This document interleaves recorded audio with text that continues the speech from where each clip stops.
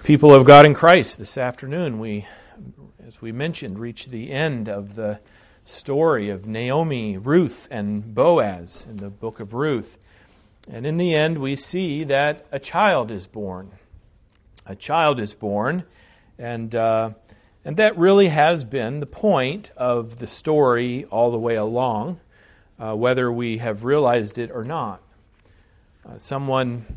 Someone might say, but I thought the story was about redemption. Well, yes, it is. And so a child is born.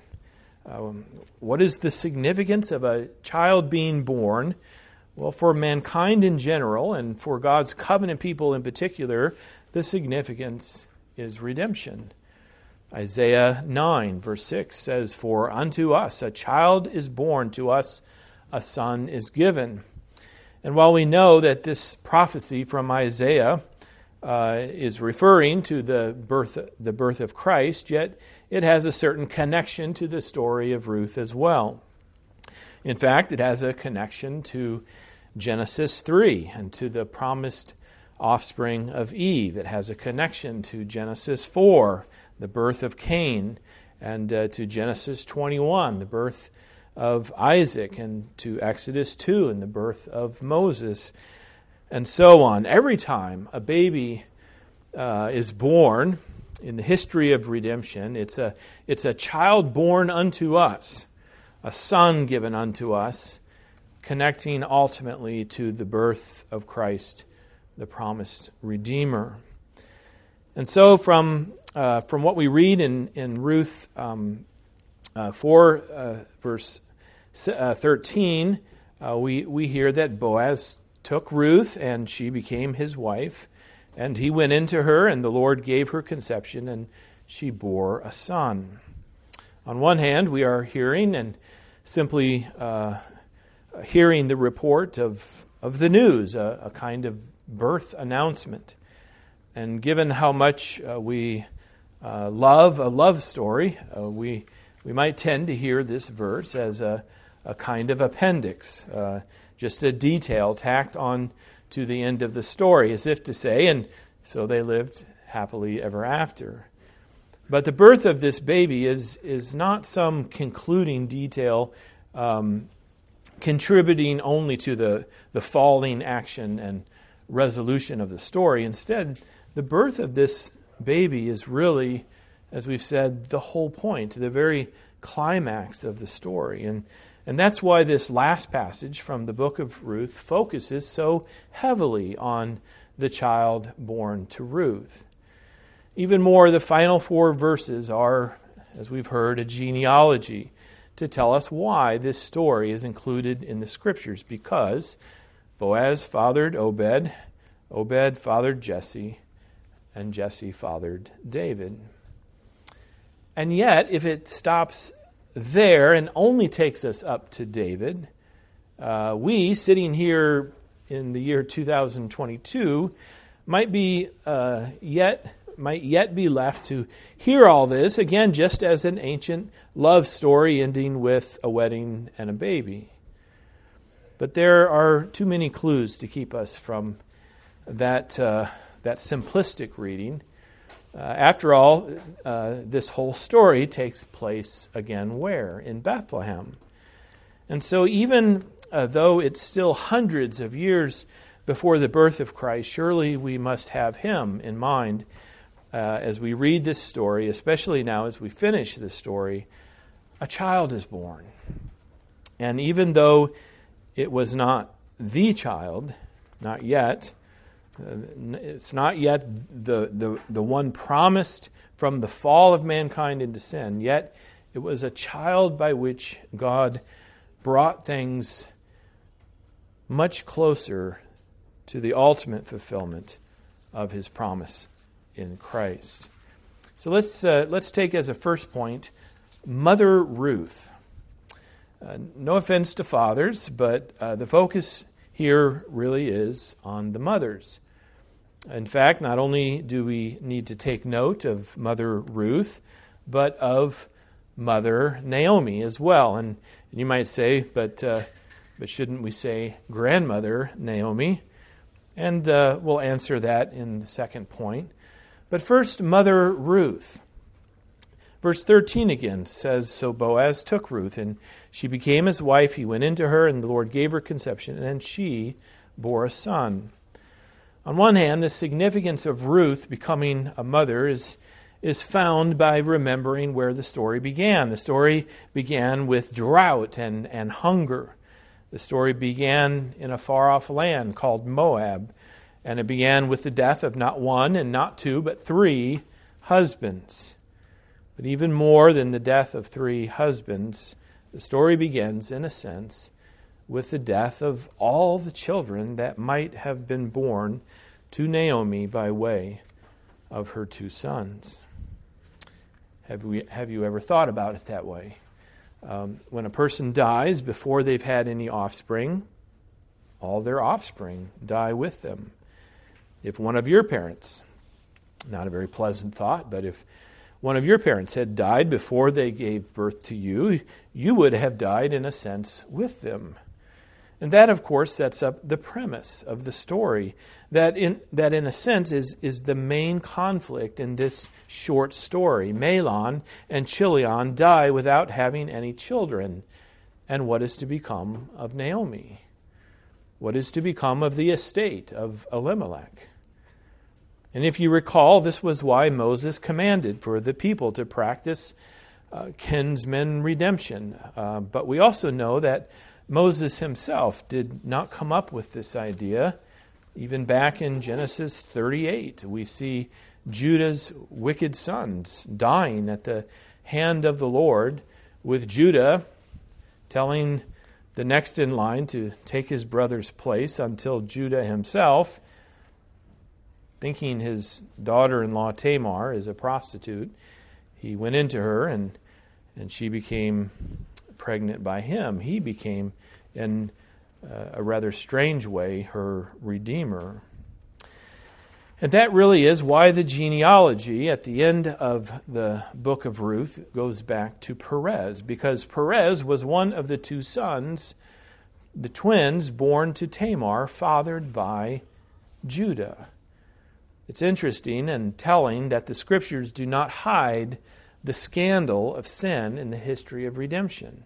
The Scriptures do not hide scandal because the scandal itself serves the point of the story. The point is grace. Grace for redemption. Tamar is redeemed by Judah, with Tamar being a Canaanite woman.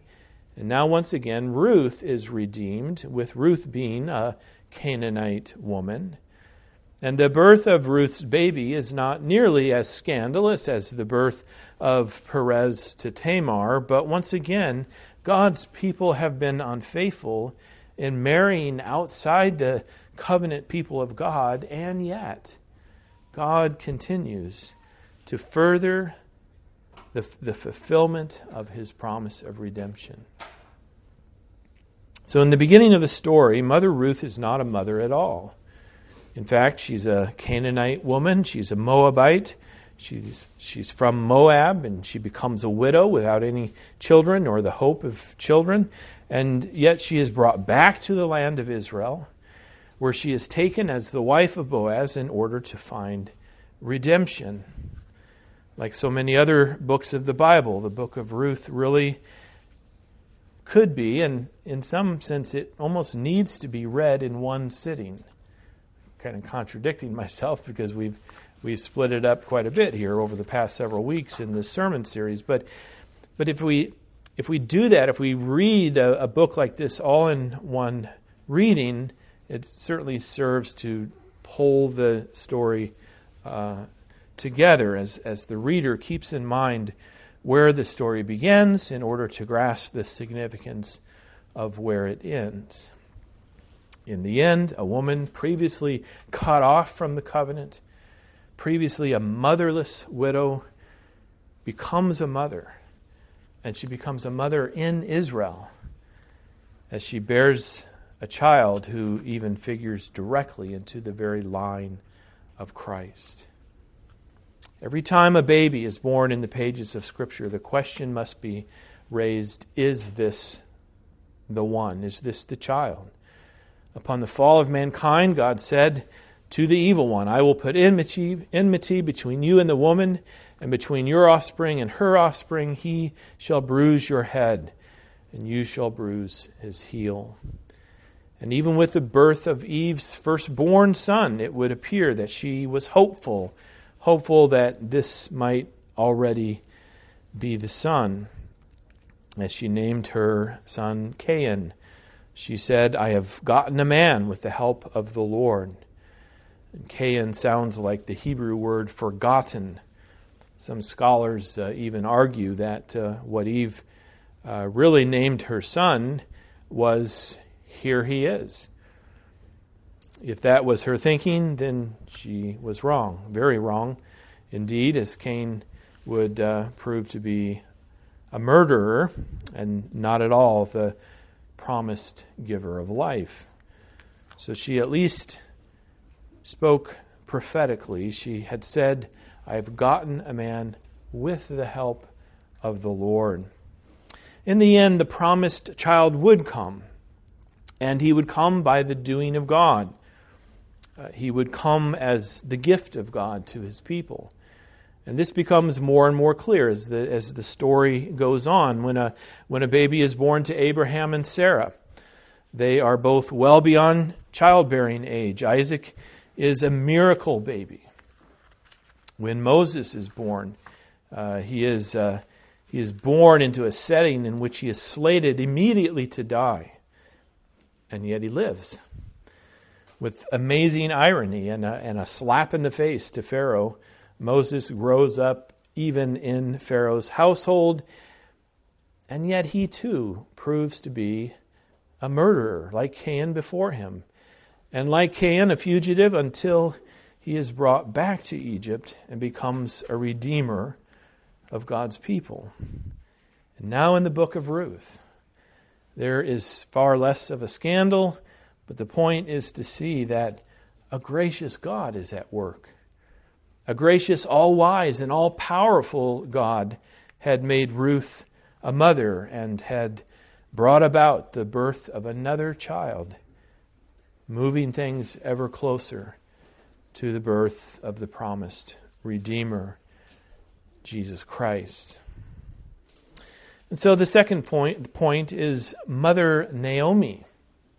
Because as striking as it is that Ruth the Moabite becomes a mother in Bethlehem, perhaps the more striking feature of the story is what happens next. Because in verse 14 it says, Then the women said to Naomi, Blessed be the Lord, who has not left you this day without a redeemer. If you're anything like me, you might want to say, wait a second, that's got to be a mistake. Listen again, verse 13 says, So Boaz took Ruth, and she, that is Ruth, bore a son.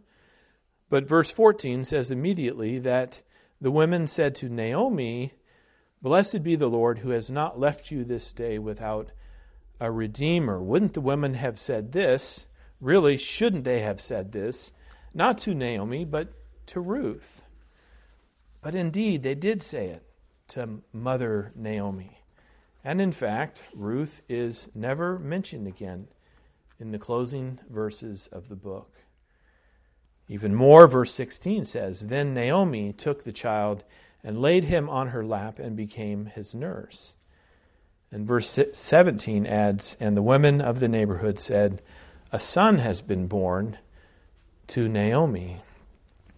Well, to start with, this takes us back to that earlier question of who really is the main character of the book of Ruth. The book is called Ruth, but the story begins and ends with Naomi. And in the end, it's Naomi who is said to be, in a sense, the mother of Ruth's child. Surely the point is not to say that Naomi stole Ruth's baby or anything like that, or that Ruth dropped out altogether from being the mother of this child. But the focus is clearly on Naomi, and the women even exclaim, A son has been born to Naomi. Well, we're seeing several things here. we're seeing again that God is the God who provides.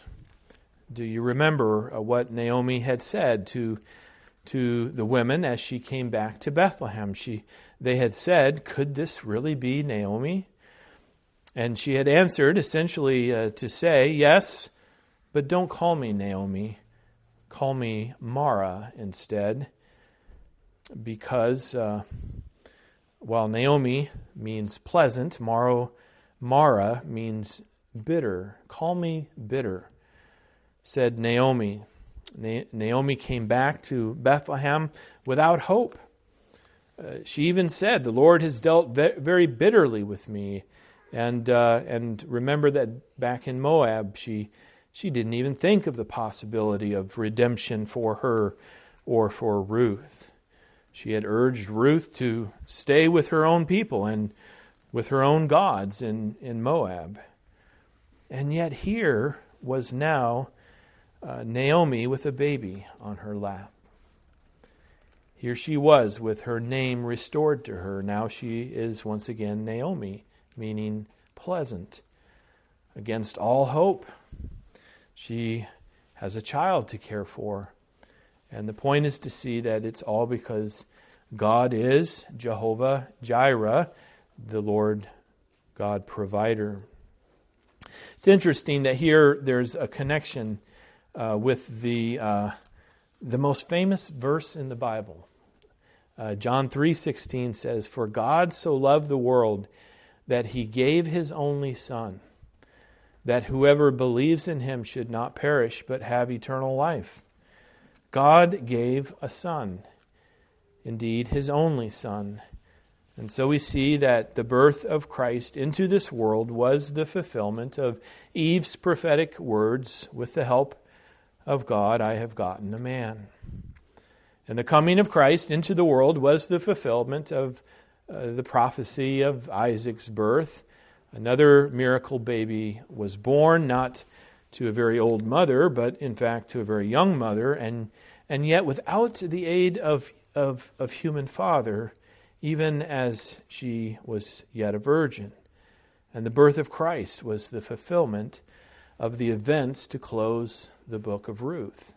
Against all hope, God gave a son to Naomi, even as he would one day give his only begotten Son as Savior and Redeemer. Naomi's baby would mean that the line of Elimelech would not perish. But the birth of Christ would mean that all God's people would not perish, but have eternal life. And that brings us to consider a third and final point, Redeemer Obed. Perhaps most fascinating of all is the fact that the baby is referred to then as Naomi's Redeemer. Again, verse 14 says, "Then the women said to Naomi, 'Blessed be the Lord who has not left you this day without a Redeemer, and may his name be renowned in Israel.'" Now, if we stopped there, if that's all they said, we might assume that they were talking about Boaz. As Boaz redeemed Ruth, so in a sense Boaz had redeemed Naomi as well. But that's not what they meant. Verse 15 adds, "He shall be to you a restorer of life and a nourisher of your old age. For your daughter-in-law, who loves you, who is more to you than 7 sons, has given birth to him." The Redeemer they are referring to is not Boaz, but the baby himself. Even more, there is a clear sense that the women were looking at the baby as their child as well, even as their Redeemer as well. We see this in the fact that they were the ones to give the baby his name. Verse 17 reads, and the women of the neighborhood gave him a name, saying, "A son has been born to Naomi." They named him Obed. Most of the time in Scripture, it's the father of a child who decides on the name. That's the significance of Joseph being told in Matthew 1 of Mary's baby, "You shall call his name Jesus." That's the significance of Mary being told the same thing in Luke 1. You shall call his name Jesus. The point is that God names the baby Jesus because God, not Joseph, is the father of this child. But here in Ruth 4, as a child is born to Ruth and to Naomi, it's not Boaz who names the baby. But neither is it Ruth or Naomi who name the baby. The women representing the community, the women are the ones who give the baby a name. And the point is to see that this child was born in that sense to all of them. We can imagine that Ruth might have felt somewhat left out. After the birth of the baby, she's never mentioned again. Instead, Naomi is said to be the mother of the baby, and the baby is said to be born to her, and it's the women who name the baby. Well, we aren't told what Ruth's reaction to all this was, because that's not the point. We'll give her the benefit of the doubt and not speculate, but it's likely that she understood what we must understand, that the community into which her baby was born was looking for a redeemer as well. In a sense, they claimed the baby as their own. And so this story can help us understand the announcement of the angel to the shepherds just outside Bethlehem many years later. Think about the proximity of that. All this is happening in Bethlehem, and so many years later, what was the message of the angel just outside of Bethlehem?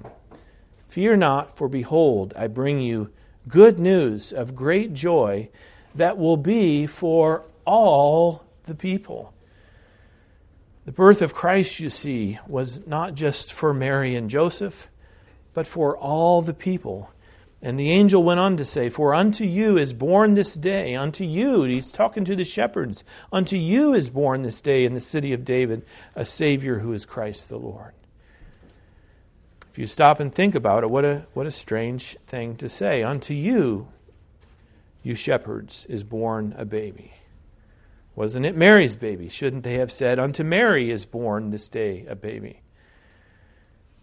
Instead, the angel said, unto you is born this day in the city of David a Savior who is Christ the Lord. In other words, here he is. Here is the one that all Israel has been waiting for. Here is the one that Eve had hoped would be born to her already. Here is the baby that Isaac, the miracle baby, could only foreshadow. And here is the one that was foreshadowed in the birth of Obed, as the women, in a sense, claimed him as their own, even being the ones to give him his name. Well, even in our own day, isn't there a sense in which mankind looks to their children for their salvation? One of the great tragedies of our culture of abortion is that so many babies are dying before we ever get to find out what kind of contribution they might have made for the good of mankind. The next Einstein, the next Edison, the next Fleming, the next Mother Teresa, the next great president or prime minister, all could be given up to abortion in our day. And it's an indicator, I think, of the despair of mankind and even mankind's twisted love of death. People really would rather die than ever have to do things God's way. But otherwise, there is yet a sense of hope that maybe the next generation will give rise to a Savior, a child yet to be born who might have the answers to mankind's problems. And I think this is what Jesus meant when he said in Matthew 22, see that no one leads you astray, for many will come in my name, saying, I am the Christ, and they will lead many astray. Perhaps it's not the case that they will not claim the name Christ, but many will come claiming to have the answers, to be a Messiah figure at least, to be a Savior, claiming to be the one who can fix the common problems of mankind. And Jesus warns us. He says, do not go out to them. Jesus himself is the promised child of God. He is the Savior that God has provided us, because only God can truly save us from our sins. When we are young, we are probably more likely to look to ourselves for our salvation. When we are young, we think to ourselves, I can take care of myself. I can make a great accomplishment in my life. I will ensure my own happiness, my own comfort, my own salvation. But as we get older, we start to realize that we will not accomplish for ourselves what we had hoped. We figure it out that it will have to be some future person, maybe one of our own offspring, who takes or who makes the great accomplishments. But we need to see that He has already come. Our Redeemer has already been born, and He is already here. Isaiah 9 verse 6, for to us a child is born, to us a son is given, and the angel to the shepherds, fear not, for I bring you great news, good news of great joy that will be for all the people.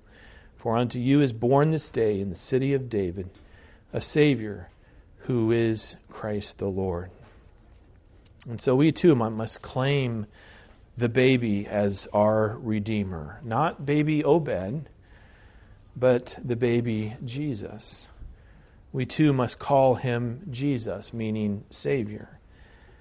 And we must stop looking for one yet to be born. We must stop looking to the world for our salvation. We must start looking now for the return of Christ in glory. There is a sense in which the entire Old Testament is the story of the birth of a baby. And with every birth, the question is this the one? Is this the one? But the question is answered in Christ and by His birth. And we must look to Him as our Redeemer. Let us indeed look to Him in faith and long for the fullness of His redemption, which will come as He returns one day. Amen. Let's pray. Thank you for this wonderful portion of your word, O God, the story of Ruth. And we thank you that it ends with the birth of a baby son who would carry forward the line of Christ. And so we thank you even more for the coming of Christ, His birth, His life, His suffering and death, and His resurrection for us. We thank you that He is our Redeemer, and that indeed we have the fullness of redemption in Him. In Christ's name we pray. Amen.